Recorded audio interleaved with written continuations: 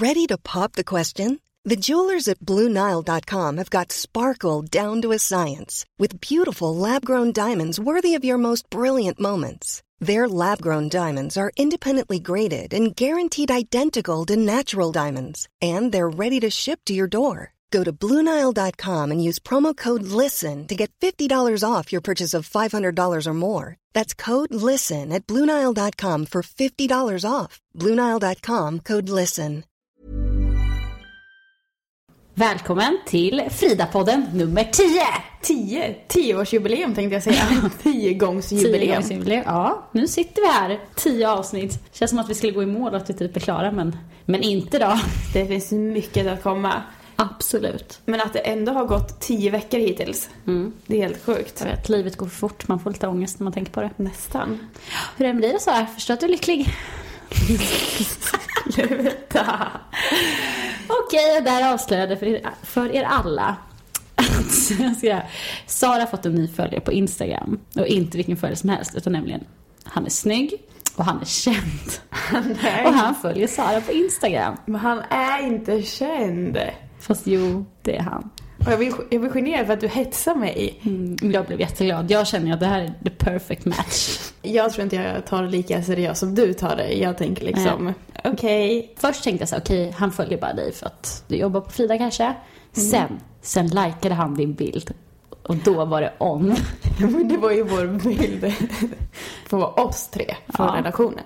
Ja, jag tror du tar det lite mer seriöst än mig. Men jag har ju ändå planer att jag tänker lägga upp en egen bild på mig själv. Och likar han den, då är det definitivt on. Ja, det är så bra. Jag har till och med en egen bild i min telefon som jag inte lagt upp än. Som jag tyckte jag var ganska bra på. Snygg, som du ska lägga upp vid ett bra tillfälle. Jag har sparat den till ett perfekt tillfälle. Det känns som att det kan komma. Man måste ta vara på de snygga bilderna. Det är inte alltid man får rätt ljus och sådär. Nej, verkligen inte rätt vinkel. Du tog en skitsnygg bild på mig igår bara sådär. Jag blev asnöjd så jag fick den. Så jag ska spara den till ett bättre tillfälle. Ja, den får du lägga upp.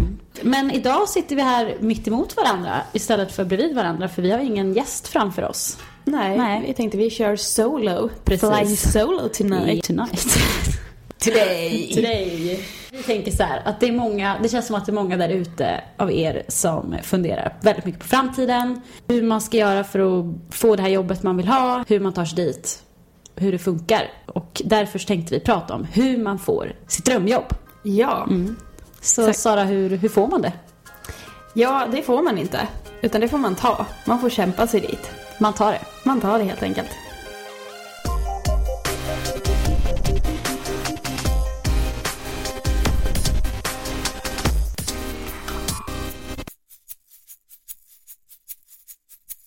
Men Therese, du är ju redaktör på Frida. Ja. Något som har varit en väldigt stor dröm för dig. Ja, verkligen. Hur länge har du velat bli det? Sen 2005 skulle jag säga. I 10 års tid? 10 års tid. Då var jag 15 år och det hela började, eller man säger så här, jag läste ju Frida när jag var yngre än när jag var 15 och då tyckte jag att det verkade jättecoolt och så här, jobba där och man såg bilderna på dem som jobbar där och så här, det verkade som ett skönt gäng och bara, det vore kul så här. Men jag ville bli författare, jag ville bli schimpanskötare där ett tag och jag ville bli dansare också. För jag höll på mycket med dans. Men sen så när jag var 15 år så började jag läsa en tidning som heter Cosmopolitan. Som inte finns nu, tyvärr, längre. Och då var det alltid så att jag åkte hem till min kille då, typ på helgen och så. När vi såg så hade jag med mig den här tidningen och så han tyckte också om läsaren, så vi läste den ihop. Och då alltid så här, alla tidningar börjar alltid med en krönika längst fram liksom, som redaktören skriver. Och då kom jag bara på så sa jag det till han bara, nej, innan jag är 30 så ska jag vara den som skriver krönikan här längst fram. Sen lades ju Cosmopolitan ner så att det gick ju inte riktigt att bli det på Cosmopolitan. Men det blev det på Frida när jag var 24. Ja. Och det låter som att det bara var raka vägen framåt, men det var det inte riktigt. Det var inte riktigt. Nej. Men du då? Ja, jag har också velat bli journalist sedan någon gång på högstadiet. För jag märkte det bara av att jag har alltid älskat att skriva. Jag har så här diktböcker hemma där jag skrev massa dikter och som jag tyckte var jättefint att läsa upp för mina kompisar. Men sen så hade jag även mina kompisar som läste dem och bara, men det här var bra liksom. Du är ju duktig. Och sen på något sätt så kändes det som att det var enklare att liksom förmedla i ord än kanske att säga det. Ja, så tyckte jag också. Nej, men det var liksom som att skriva, det är någonting för mig. Och då var det verkligen så här, vad gör man om man kan skriva? Jo, man är journalist. Och jag började läsa, alltså när jag gick i gymnasiet och sånt, jag älskade ju Sofies mode. När det blev liksom den här egna tidningen. Jag bara, jag älskar Sofie Farman. Jag vill jobba på den tidningen. Sen har jag kanske inte världens bästa alltså finger för stil och mode och sånt. Även fast jag tycker jag själv klär mig snyggt. Det får jag ju tycka. Men alltså, ja. Men ja, det är på den vägen jag kom in. Och ända sedan högstadiet då, när jag kom på det, har jag vetat att jag ska bli journalist. Det här ska jag jobba för och jag ska stå där en dag. Precis. Men jag tänker, jag kanske också ska förtydliga att det var inte så att jag bara ville synas längst fram och skriva den krönikan, utan det var mer som en så här målbild, liksom, att kunna ta sig dit. Och det var ju också liksom för att jag älskade att skriva och jag läste väldigt mycket. Jag läste hur mycket tidningar och magasin som helst och då kändes det bara så här, nej men det här är det rätta liksom att göra. Ja, och sen när vi hade kommit på vad vi ville bli, tänkte jag säga. Alltså jag har alltid så här längtat till den dagen då jag egentligen tar studenten och sen tar examen och liksom äntligen får börja jobba med det här. Och det är en ganska lång väg från att vara liksom 15 till 23 när vi började jobba med det. Och första steget var egentligen att fixa, alltså ta sig igenom gymnasiet och högstadiet och så. Och då var det mycket så här tankar på betyg och vad man skulle gå för utbildning och sånt. Och varken du eller jag gick ju faktiskt journalistik på gymnasiet. Precis. Jag kände ju så här, jag åkte ju på något så här skolbesök på John Bauer gymnasiet i Eskilstuna där jag gick. Och då var ju tanken att jag skulle kolla in medieprogrammet. Var där och så fick vi information om entreprenörsprogrammet som är om att starta eget företag och alltså om företagsekonomi och sånt. Och jag tyckte det lät så sjukt intressant. Och då var jag så här, och jag hade tyvärr fått hört lite negativt om media liksom. Och då tänkte jag så här, jag måste ju ändå utbilda mig vidare. För jag blir ju inte journalist bara av att gå det på gymnasiet. Jag vill ju ha en journalistutbildning på universitetet. Så varför ska inte jag kunna välja vad jag vill läsa mest liksom i gymnasiet? Så länge jag läser alla de ämnena som man behövs liksom. Ja, precis. Det är ju superviktigt. För jag valde ju dans framför media. För att jag också, det var liksom ett så här slapp program liksom att gå media. Därför valde jag dans för att jag dansade väldigt mycket. Men som sagt såg till att man hade de kurserna som man behövde för att plugga vidare. Liksom. Och sen hade jag alltså det var jättejobbigt med liksom att få så här tillräckligt höga betyg och det var extrem stress och press främst hos mig själv tror jag, för det var ju verkligen så här, men kommer jag inte in på journalist på universitetet, vad gör jag då? Alltså så. Ja. Så det var när man satt med något prov i typ matte eller något som verkligen inte har någonting med journalistik att göra, sen så var det så här, men shit, jag måste verkligen klara det här för att annars kommer jag inte komma in. Och jag tror att visst, det är bra att man har den bilden och att man liksom pushar sig själv, men man måste också tänka att det går inte alltid spikrakt uppåt och man kan inte alltid tänka att så här, ja men bara för att du får man, ja F är det nu man får betyg, ja, på ett prov eller någonting, så är inte hela din framtida karriär förstörd. Nej, så är det verkligen inte. Det är sällan det bara glider på, utan man måste ju faktiskt, det kommer komma en del motgångar på vägen. Ja, gud ja. Jag kände just med betygen liksom. För sen är det också så här, det kan vara ganska bra liksom alltså vara medveten om vad man har, vara medveten om vilka ämnen kanske jag ska satsa mer på. Och som sagt, speciellt på gymnasiet, kolla vilka kurser måste jag läsa för att bli behörigens till att liksom ta. Sånt är jätteviktigt. Och sen kanske man tänker att är man journalist, då kanske man vill läsa svenska A, B och C liksom. Är det någonting där det krävs lite mer matte, då kanske man tänker att man läser mer matteämne, så att man liksom förbereder sig också på det som komma skall. Sen när jag sökte vidare till universitetet sen, alltså vi pratade om det, om vi tycker att man behöver göra det överhuvudtaget eller inte. Och för att bli just journalist som vi är, så alltså man kan bli journalist utan att ha en utbildning. Till exempel som läkare, då måste man gå en utbildning för att få kalla sig läkare eller advokat eller psykolog. Men journalist, det kan man ju i princip kalla sig efter att man skrivit en text om man vill. Så på det sättet. Men vi valde ju båda att gå på universitetet. Och gick ju då parallellklass dessutom. Men då, jag kom ju inte in först när jag sökte. Då kom jag typ, jag vet inte hur mycket reserv jag var. Eller nej, det var typ, jag var typ 22-27 reserv någonting. Och då var jag helt förstörd. Och så, okej, men vad gör jag nu? Och tänkte så här, men jag tar en annan utbildning fast jag egentligen inte ville gå den. Och sen kom jag fram till att nej, men jag söker året efter liksom, för att jag kommer inte komma in. Men sen av en väldigt tur så kom jag faktiskt in på andrahandsvalet. Så att det var liksom 21 stycken före mig som hade tackat eller hoppat av. Tack till er! Så att jag sitter här idag. Och det är så här, jag tror att man inte behöver fokusera vid att alltså just ens betyg sen ska styra allt för mycket. För att när man väl kommer in där på universitetet sen, då är det så här... Tack och hej till betygen. Ja, och då har jag verkligen lika stor chans som alla andra att bli bra liksom. Det har inte med att göra vad jag fick i matte, alltså matte på gymnasiet. Nu handlar det bara om journalistik och då är det bara att köra. Ja, vissa kommer inte ens in på betygen, vissa kommer in på högskoleprovet till exempel. Så att det finns ju liksom. Och det är superbra att satsa på det om man inte känner att man har jättebra betyg. Och gör det flera gånger, att man börjar med det redan på gymnasiet och gör det flera gånger. Precis. Liksom 2 gånger om året. Ja, jobbar upp det och får upp liksom, för att första, jag har ju gjort det, jag fick ju verkligen inte bra. Men liksom hade jag pluggat på det, gjort det successivt och gjort det kanske 5 gånger, då hade jag ju såklart fått bättre svar. Alltså så här. Så att ja, det finns, men det här med varför jag tycker alltså ville utbilda mig, det är för att jag kände så här att jag vill ha en utbildning och liksom kunna stå på. Jag vill alltså kunna stå på att jag har en journalistutbildning när jag söker jobb. Om det vägs jobb mellan 2 personer så har jag en bild av att en utbildning väger högre än en icke-utbildning. Men jag tror att båda vi två tycker att det är bra att ha gått en utbildning på universitetsnivå. Och man behöver ju det egentligen. Men man måste inte det liksom. Men det är en bra grej att kunna säga att man har gjort. Och det som gjorde att jag främst ville gå en utbildning efter gymnasiet var ju att vi har ju praktikperiod på utbildningen. Och det har man ju på många andra utbildningar också, oavsett om man vill bli journalist eller någonting annat. Och det är de perioderna man verkligen måste ta tillvara på. Och det är där man kommer in i branschen. Och det är egentligen de kurserna som är viktigast. För det var vissa grejer vi läste på journalistprogrammet som jag tänkte så här, det här kommer jag aldrig ha någon nytta av. För att jag vill jobba på magasin. Och här sitter jag och håller på med ekonomijournalistik eller kommunalpolitik eller sådana saker. Och det var så här, ja, det här kanske inte har nytta av. Men praktiken då jäklar ladies. Ja. Då är det bara att köra. Verkligen. Men innan vi går in lite mer på praktik, för det är ett kärt ämne för oss. Ja, verkligen. Så måste jag ändå säga att alltså, för vi gick ju en utbildning som heter journalistik och medieproduktion. Vilket innefattar både tidning, tv och radio och webb. Och jag stod och valde mellan det eller om jag skulle söka en ren journalistutbildning som bara är skriva.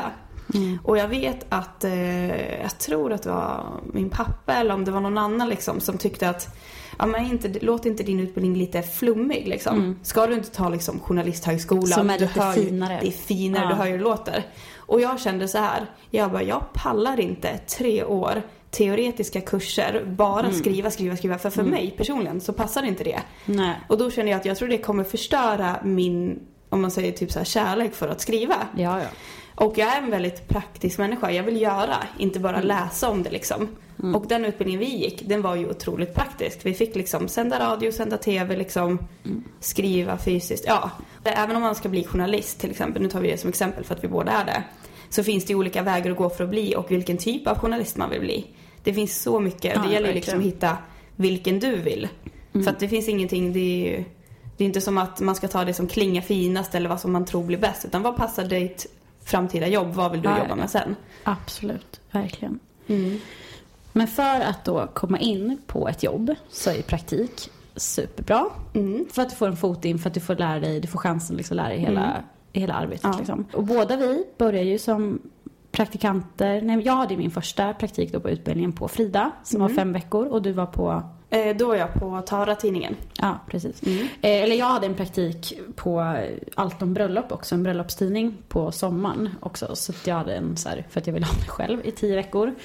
Och det var då jag fick lära mig liksom allting om hur det funkar på en tidning. Och sen så hade jag 5 veckor på Frida. Och det är inte lätt så. Alltså vi hade ju värsta praktikhetsen då i våran klass. Det var så har du fått någon? Och alla höll på att mejla runt och ringde runt och man skulle fixa någon så här. Och jag tror att man kan inte ta för givet att den här praktiken kommer lägga sig i knät på dig. De kommer inte öppna sin dörr och säga välkommen hit, du får gärna vara här. Nej.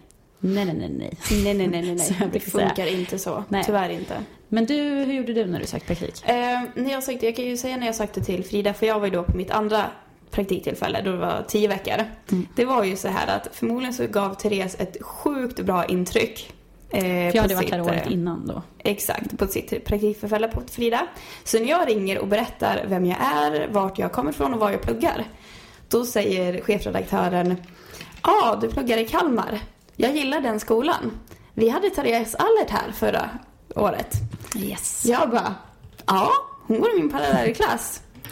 Ja, men och då var det så här, hon gillar den skolan så mycket. Hon tycker att folk som kommer från den, eller folk som pluggar just den utbildningen var så bra.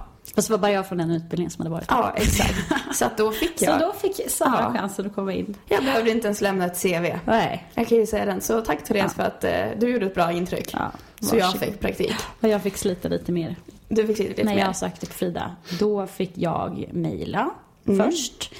Och då skrev jag jättelångt mejl om varför jag ville vara på Frida. Skicka med mitt CV, arbetsprover, allting. Vilket är jättebra att göra. Inget svar. Mejlade igen. Inget svar. Sen ringde jag. Skitnervös. Alltså man är jättenervös. Man tänker så här, man ska ringa med coola chefredaktören eller så. Och bara, hej, det här var Therese, typ så här. Stammade fram någonting. Och då bara så här, jag ska kolla lite på det. Jag hör av mig nästa vecka. Ja, hörde hon av sig? Nej, jag ringde igen. Så att jag tror att med att det var så att hon blev så trött på mig sen. Så att hon, och då var det så här, men skulle du vilja vara på Frida? Jag bara, ja. Hon bara, okej, men kom hit då. Så jag bara, jaha. Så här. Och så kom man in. Så att tips är ju verkligen att höra av sig.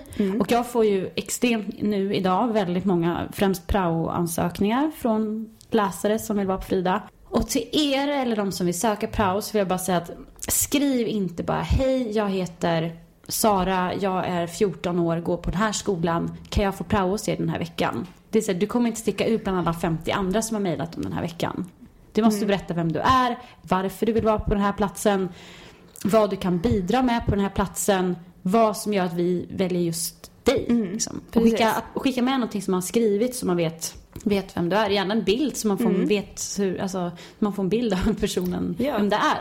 Det du skriver, alltså det behöver inte vara liksom något du har publicerat, självklart inte. Nej. Du kan skriva ihop en liten artikel eller en liten krönika eller någonting vad du känner för så att man liksom får jättebra. Men jag måste bara säga om min praktik, för nu tror ju folk att jag kom in på en jävla räkmacka. Men jag satt ju faktiskt hade skrivit upp 40-50 olika tidningar. Jag tänkte så här, jag vill vara på ett magasin, alternativt tv någonting. Jag skrev upp alla alla tidningar eller tv-stationer eller sådär jag skulle kunna tänka mig eller som jag drömde om. Och vad som fanns. Och sen så drog jag listan uppifrån och ner och ringde. Och jag fick ju nej. Kanske hör av dig sen. Nej. Alltså väldigt, väldigt mycket sånt. Däremot så är folk otroligt trevliga tyckte jag ändå. Vissa var ju ganska snabbt så här, nej vi tar inte emot. Men många var ju så här, alltså det är bara jag tyvärr. Jag tror inte det finns jobb för dig, men lycka till på annat. Alltså så. Så att jag kämpade ändå och sen så kom ju. Precis, så du kan säga att det är väl samma sak för mig att jag mejlade hit till Frida hela tiden. Det var ju så, jag hade också en lista, det var ju alla tidningar, inte så att man mejlade en utan det var ju alla, och av alla de här 40 stilarna man mejlade så fick man en. Precis. Så det är inte lätt, och det är så många andra som söker samtidigt också. Då är det så här, då är det bara att tänka så här, men vad ska jag göra för att sticka ut? Precis. Just mediebranschen är ju en väldigt hård bransch, eller det är många andra också, men vi känner väl till den här bäst. Och jag visste ju det för att det utbildas extremt många journalister, alldeles för många. Och jag tänkte bara, men nu har jag har lyckats ta mig in på universitetet, det här är min chans. Och då tänkte jag så här, någon av oss som sitter, för det var liksom på första kursen, vi var väl med runt 60 stycken som gick i båda klasserna, så satt i föreläsningssalen och jag tänkte så här, någon av oss här inne måste ju ändå få ett jobb. Och jag ska fan i mig se till att det blir jag. Ursäkta svordomen. Och då tänkte jag så här, jag ska bara se till att det blir jag liksom. Ja. Och då får det sluta med att man sitter och mejlar 100 tidningar. Att man frilansar på kvällarna istället för att gå ut och festa hela tiden. Eller att man... Jag bodde i Kalmar då och åkte till Stockholm var tredje vecka och jobbade ibland. Alltså jag jobbade gratis för några tidningar i Kalmar och liksom... allt sånt. Men det är ju väldigt, väldigt ambitiöst. Men jag tror att det handlar mycket om att du måste ha självförtroende och tro på dig själv när du pluggar, oavsett om det är högstadiet, gymnasiet eller universitetet. För att jag kände liksom att jag hade gått gymnasiet och sånt där. Jag var ju den enda som ville bli journalist. Ready to pop the question? The jewelers at BlueNile.com have got sparkle down to a science with beautiful lab-grown diamonds worthy of your most brilliant moments. Their lab-grown diamonds are independently graded and guaranteed identical to natural diamonds, and they're ready to ship to your door. Go to BlueNile.com and use promo code LISTEN to get $50 off your purchase of $500 or more. That's code LISTEN at BlueNile.com for $50 off. BlueNile.com, code LISTEN. Hey, it's Paige DeSorbo from Giggly Squad. High quality fashion without the price tag. Say hello to Quince. I'm snagging high-end essentials like cozy cashmere sweaters, sleek leather jackets, fine jewelry, and so much more. With Quince being 50 to 80% less than similar brands. And they partner with factories that prioritize safe, ethical, and responsible manufacturing. I love that. Luxury quality within reach. Go to quince.com/style to get free shipping and 365-day returns on your next order. Quince.com/style. Jag kände att jag kunde skriva. Jag fick ju ganska bra betyg i svenska liksom, eftersom jag var intresserad av det och verkligen la ner tid på det. Sen kom jag till universitetet och helt plötsligt träffade jag människor som har samma intresse som mig. Som är bättre. Ja. Och sen när folk fick bättre än mig och helt plötsligt så började mitt självförtroende sinka. Att shit, nu kände jag mig inte som att shit, jag kanske inte blir någon bra journalist. Jag är inte bäst här eller någonting sånt där. Ja, så tänkte jag också. Det vill jag verkligen förtydliga. Det är inte så att jag gled in där och bara, gud, jag äger, nu ska jag spöa er alla. Utan det var ju verkligen som man tvivlar ju på sig själv hela tiden. Men jag tror att det är viktigt att du måste ändå, så som du liksom bara, nej, jag ska bli den som får ett jobb.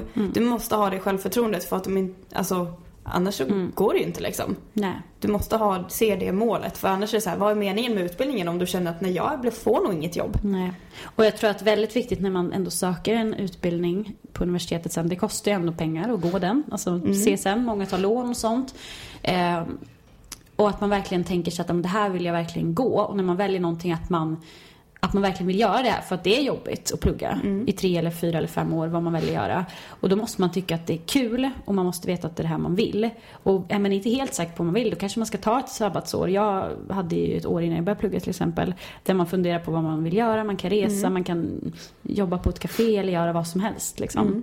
Sen är det klart att man får ändra sig. Man behöver inte jobba med det hela livet som man utbildar sig. Men för att man ska ta sig igenom den så tror jag verkligen att man måste vara motiverad och veta, liksom, ha koll på slutmålet. Att så här, tar jag igenom det här så kommer jag få det här. Men det är som att vissa, det är alltid så här, man utbildar sig alla oavsett yrke. Vissa på universitetet, de hoppar av. Känner efter ett halvår att det här var ingenting för mig. Och absolut, då ska man inte gå klart. Nej. Men när vissa hoppar av efter 2 år, då kan jag personligen känna så här, fast nu har du lagt ner ditt hjärta i det här liksom 2 år. Kör klart den sista så att du får den här positionen, du får den här utbildningen på ditt CV liksom. Annars känns det lite så här bortkastat. För jag gick in med den inställningen att nu kör jag det här och nu ska jag göra klart det. Jag ska ha det här liksom. Sen vad jag gör efter det tar jag då i så fall. Ja, jag fick ju erbjudande om att jag fick vikariat på Frida ett halvår, eller ett erbjudande om det efter att jag hade jobbat här på sommaren också. Och då vill jag ju direkt hoppa på det liksom, och typ flytta hit och så. Och sen bara, jag skiter i min utbildning för det var ju tråkigt att sitta med de där böckerna. Men det var faktiskt chefredaktören på Frida som sa så här, att om jag erbjuder dig det här men jag rekommenderar inte dig att ta det här för att din chans kommer komma sen. Om 2 år, jag är övertygad om att det kommer gå bra för dig. Men om du hoppar av nu så kommer inte du ha någon utbildning att falla tillbaks på sen. Och för vissa kanske det känns rätt att hoppa av, men jag kände ändå så att nej, men jag får is i magen, jag får vänta. Och det gick ju bra sen ändå. Men många vill ju tjäna cash på sitt jobb. Eller alltså, alla vill väl tjäna pengar. Alla vill ju tjäna pengar, så är det ju. Men jag tror liksom att spontant att är pengarna drivkraften, då är det nog kanske inte jättebra. Nej, alltså jag tänker så här, jag har aldrig haft det som drivkraft. Alltså vill man bli journalist då kan man inte tänka att man ska bli rik, tyvärr. Det ska jag berätta för er. Man kan tjäna väldigt mycket pengar, men det är inte så många som gör det. Liksom. Många ligger på ingångslön, så är det. Tills man kommer upp en bit. Ja, pluggar man till läkare, då kan du räkna med att du får tjäna pengar. Men det dröjer ju en jäkla massa år innan man kommer dit. Så jag tror att alltså det bästa är egentligen att utgå från det yrke som man tycker är roligt och som man brinner för. Sen är det klart att man ska få betalt för det man gör. Alltså jag har ju jobbat extremt mycket gratis i början. Och jag tycker att det är okej att göra det till en gräns tills man känner att nu har den här erfarenheten att jag faktiskt borde få betalt för det jag gör. Så att klart man ska ta betalt, men jag tycker inte att pengar ska vara liksom drivkraften som gör att okej, jag tror inte jag skulle klara av att gå igenom 3 år på universitetet för att tänka så här, när jag är på andra sidan då kommer jag tjäna så här mycket. Utan jag går mer igenom det och tänker så här, när jag kommer ut på andra sidan då kommer jag få jobba med det här som jag älskar. Jag kommer vara lycklig varje dag jag går till jobbet. Ja. Men jag känner som läkare liksom. Visst, du står där sen och är läkare och tjänar fett med cash. Men du måste väl förmodligen tycka det är kul att rädda liv. Ja. Att liksom skära i människor och verkligen ha det ett intresse. Det skulle inte ett göra det nördigt intresse.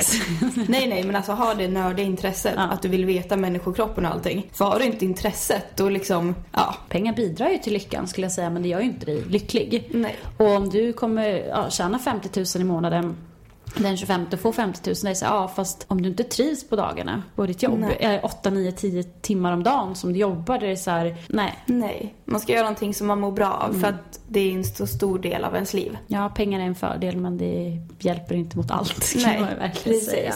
Men någonting vi har märkt av här i branschen, om vi går tillbaka lite med praktikansökningar eller och så vidare, det är att det är ju inte egentligen, det är ju, en del hör ju av sig, men det känns som att det är väldigt många som inte vågar.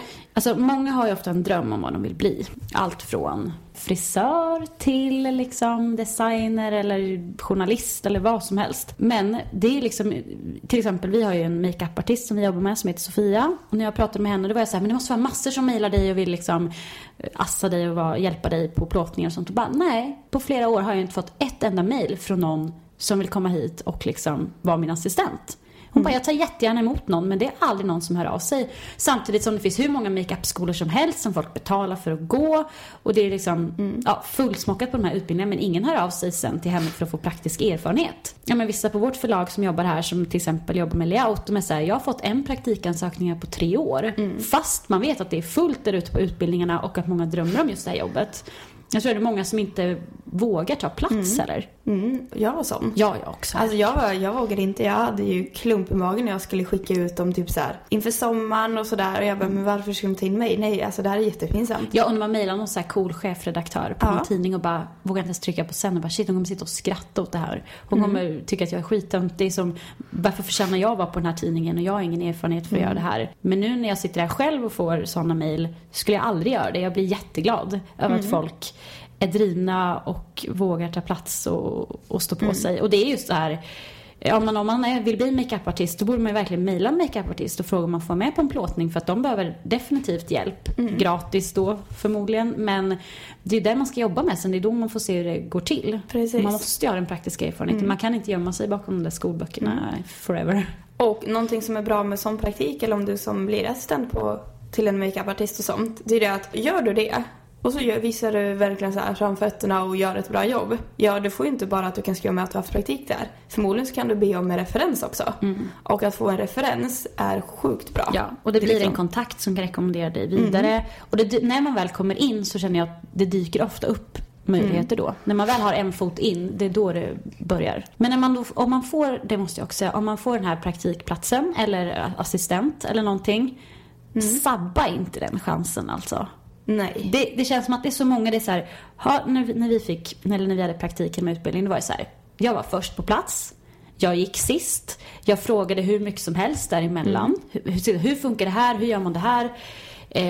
Ta alla chanser man får till att liksom lära sig. Och när jag till exempel jobbade eller var praktikant på Allt om bröllop, då var det så här på en plåtning, men då fick jag springa där med kaffe fram och tillbaka. Så jag klagade inte när jag älskade det, bara för att jag fick se hur det såg ut så här. Så glid inte in en kvart för sent och sätt det där och bara, vad gör jag idag då? Liksom. Vi menar inte att man ska jobba över, för självklart inte. Var engagerad i det du gör och fråga jättemycket. De vill ju liksom kunna hjälpa dig. Och tänk så här, du har de här 5 eller 10 veckorna eller 2 veckorna eller hur mycket praktik man har. Att det är så här, den här tiden du har på dig att leverera. Det är nu du ska visa vad du kan. Så ta vara på den tiden. Kör. Och berätta gärna vad du ser fram emot att lära dig efter de här liksom veckorna.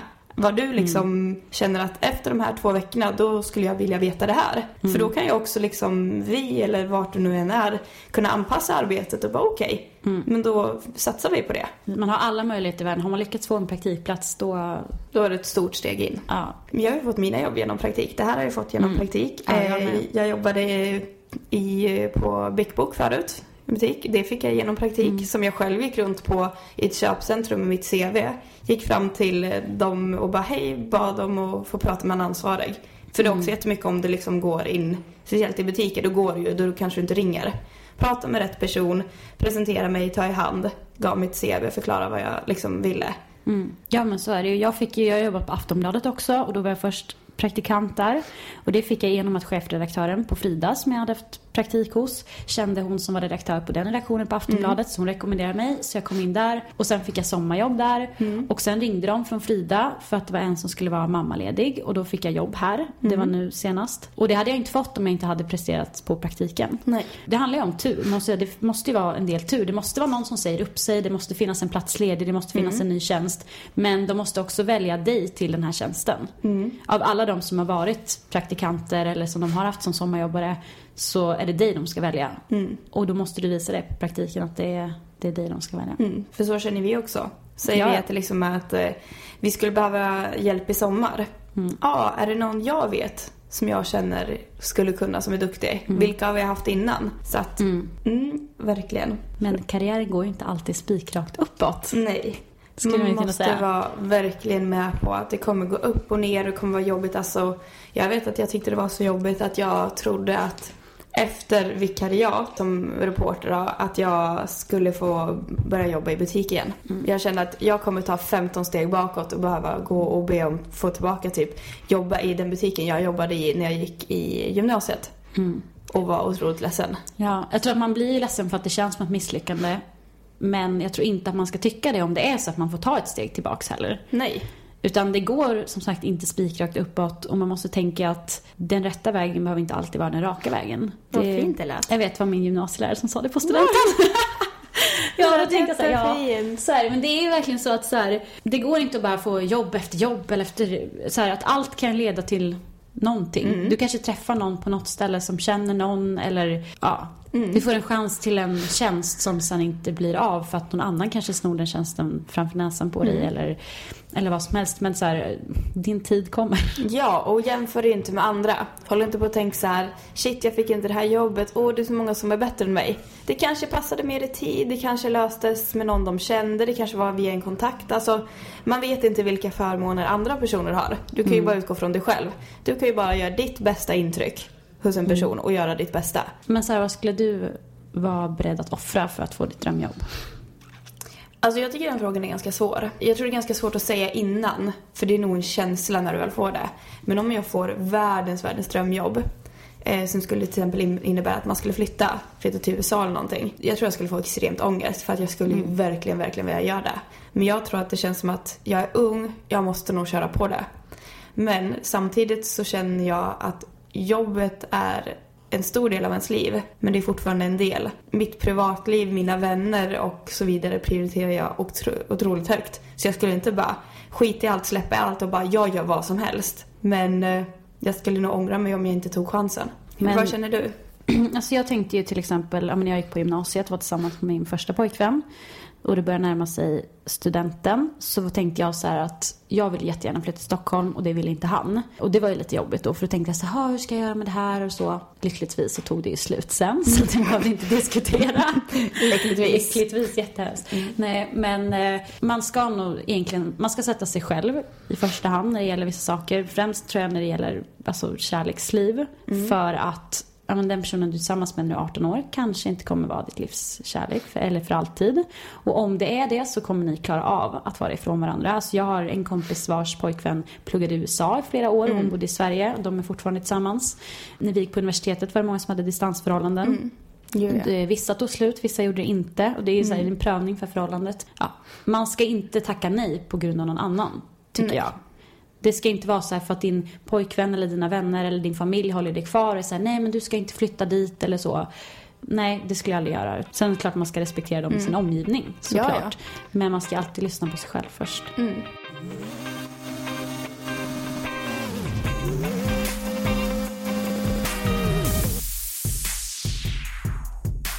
Men ska vi dela med oss av våra bästa karriärstips också? Vi har ju slipat på våra skrivit varsin lista här. Bästa tips. Ska vi ta varannat eller? Ska vi ta varannat? Börjar du med din första? Min första. Jag ska säga att det är utan inbördes ordning. Ja, gud ja. Det är det. Mitt första tips är då att vänta inte på att det ska hända. Jag blir lite irriterad på dem. Det känns som att det är många som sitter där och tänker så här, nu kommer någon knacka på min dörr och erbjuda mig mitt drömjobb. Jag drömmer om att bli chefredaktör på en tidning. Det kommer inte hända om du inte jobbar över av dig. Så är det. Att tro på sig själv. För att om inte du tror på dig och tror på att du ska nå din dröm, så kommer faktiskt ingen annan göra det heller. Nej. Kort och gott. Nummer 2 på min lista är att man ska gå sin egen väg. Men till exempel som på gymnasiet. Det var mycket så här, men vad ska du göra? Vad vill du jobba med? Och sånt. Och att det var så här, men alla flyttade till Norge för att det var det som alla ville. Utan liksom, gör det du själv, eller inte det som dina föräldrar säger att du passar som, eller att du ska göra samma sak som de gör, eller jobba med dina kompisar, eller vad din pojkvän vill, utan gör det du själv vill. Ta reda på allt som krävs för hur du ska nå ditt mål. Som till exempel, för oss som vill bli journalist. Då tog jag reda på hur typ bra betyg måste jag ha. Vilka exakta kurser måste jag läsa. Finns det något sätt att få extra poäng? Allt för att liksom veta vad krävs för att jag ska kunna nå dit. För att det är lättare att veta det när du börjar till exempel gymnasiet än att du kommer där 3:e året och bara, just det, jag har inte tänkt, jag skulle ha läst det här. Ta reda på det i början. Sen har jag att man ska släppa alla krav i början. Det är så här, ber de dig att springa och hämta kaffe? Ja, gör det. Är det någon som ber dig, alltså klart att man ska ha sina begränsningar såklart. Men förvänta dig inte att du ska få komma in där och göra samma sak som någon som har jobbat där i 10 år. Nej. Utan det är liksom från botten upp. Och jag har sen att inget står skrivet i sten. Alltså för att alla är inte 100% säkra på vad de vill bli. Och jag kan säga att jag tror inte jag kanske jobbar som journalist just hela mitt liv. Det tror jag faktiskt inte. Men är du 90% säker på att du vill plugga någonting? Ja, men gör det. Sen behöver inte du jobba det hela ditt liv. Du kanske kan utvecklas därifrån. Din utbildning blir aldrig liksom värdelös. Det är jättebra. Bara för att du väljer en väg betyder inte att du stryker alla andra. Verkligen inte. Sen har jag att vara trevlig mot alla man träffar. Dels de man pluggar med som ska jobba med samma sak som dig själv. Alla som du träffar på arbetsplatser och praktiker och alla människor i allmänhet. Men för att de här personerna kan bli din framtida chef. Det kan vara din framtida kollega. Det kan vara någon av de här som kommer rekommendera dig till framtida jobb. Och det kommer de inte göra om du är dryg och otrevlig. Så, ja. Yes. Visa vad du vill. För att det är ingen som, alltså man kan inte läsa dina tankar. Det är ingen som vet om du vill ha det där jobbet. Eller att säga att du har fått ett jobb på Coop, men känner att du skulle vilja vara på en annan avdelning eller någonting. Det är ingen som kommer gå och bara, du förresten, skulle du vilja göra det? Skulle du vilja jobba mer än vad du gör nu? Du måste liksom förmedla det så att dina chefer vet om vad du vill. Och sen mitt sista är att nästan mitt allra viktigaste, det är att jobba med det som du tycker är kul. Alltså välj ett jobb som du tycker om att gå till varje morgon, där du känner så här, yes, vad kul att få göra det här, för att du ska jobba tills du är 65, om inte ännu mer. Sen kan man såklart byta jobb, men att bara gå och lida hela dagarna måste vara fruktansvärt tråkigt.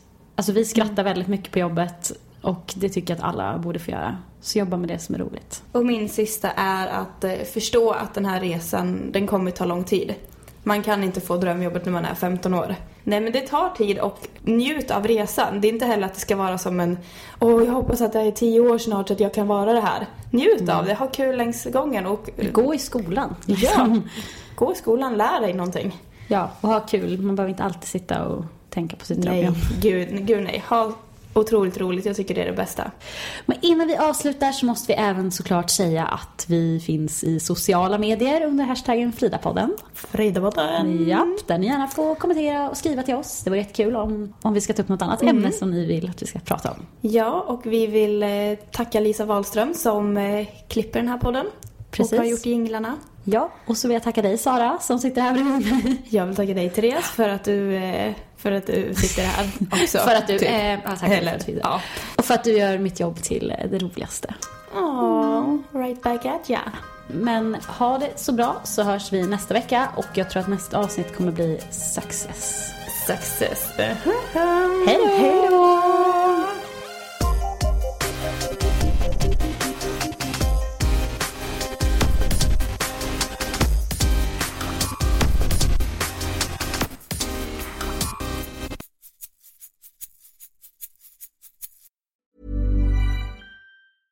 Even when we're on a budget, we still deserve nice things. Quince is a place to scoop up stunning high-end goods for 50 to 80% less than similar brands. They have buttery soft cashmere sweaters starting at $50, luxurious Italian leather bags, and so much more. Plus, Quince only works with factories that use safe, ethical, and responsible manufacturing. Get the high-end goods you'll love without the high price tag with Quince. Go to quince.com/style for free shipping and 365-day returns.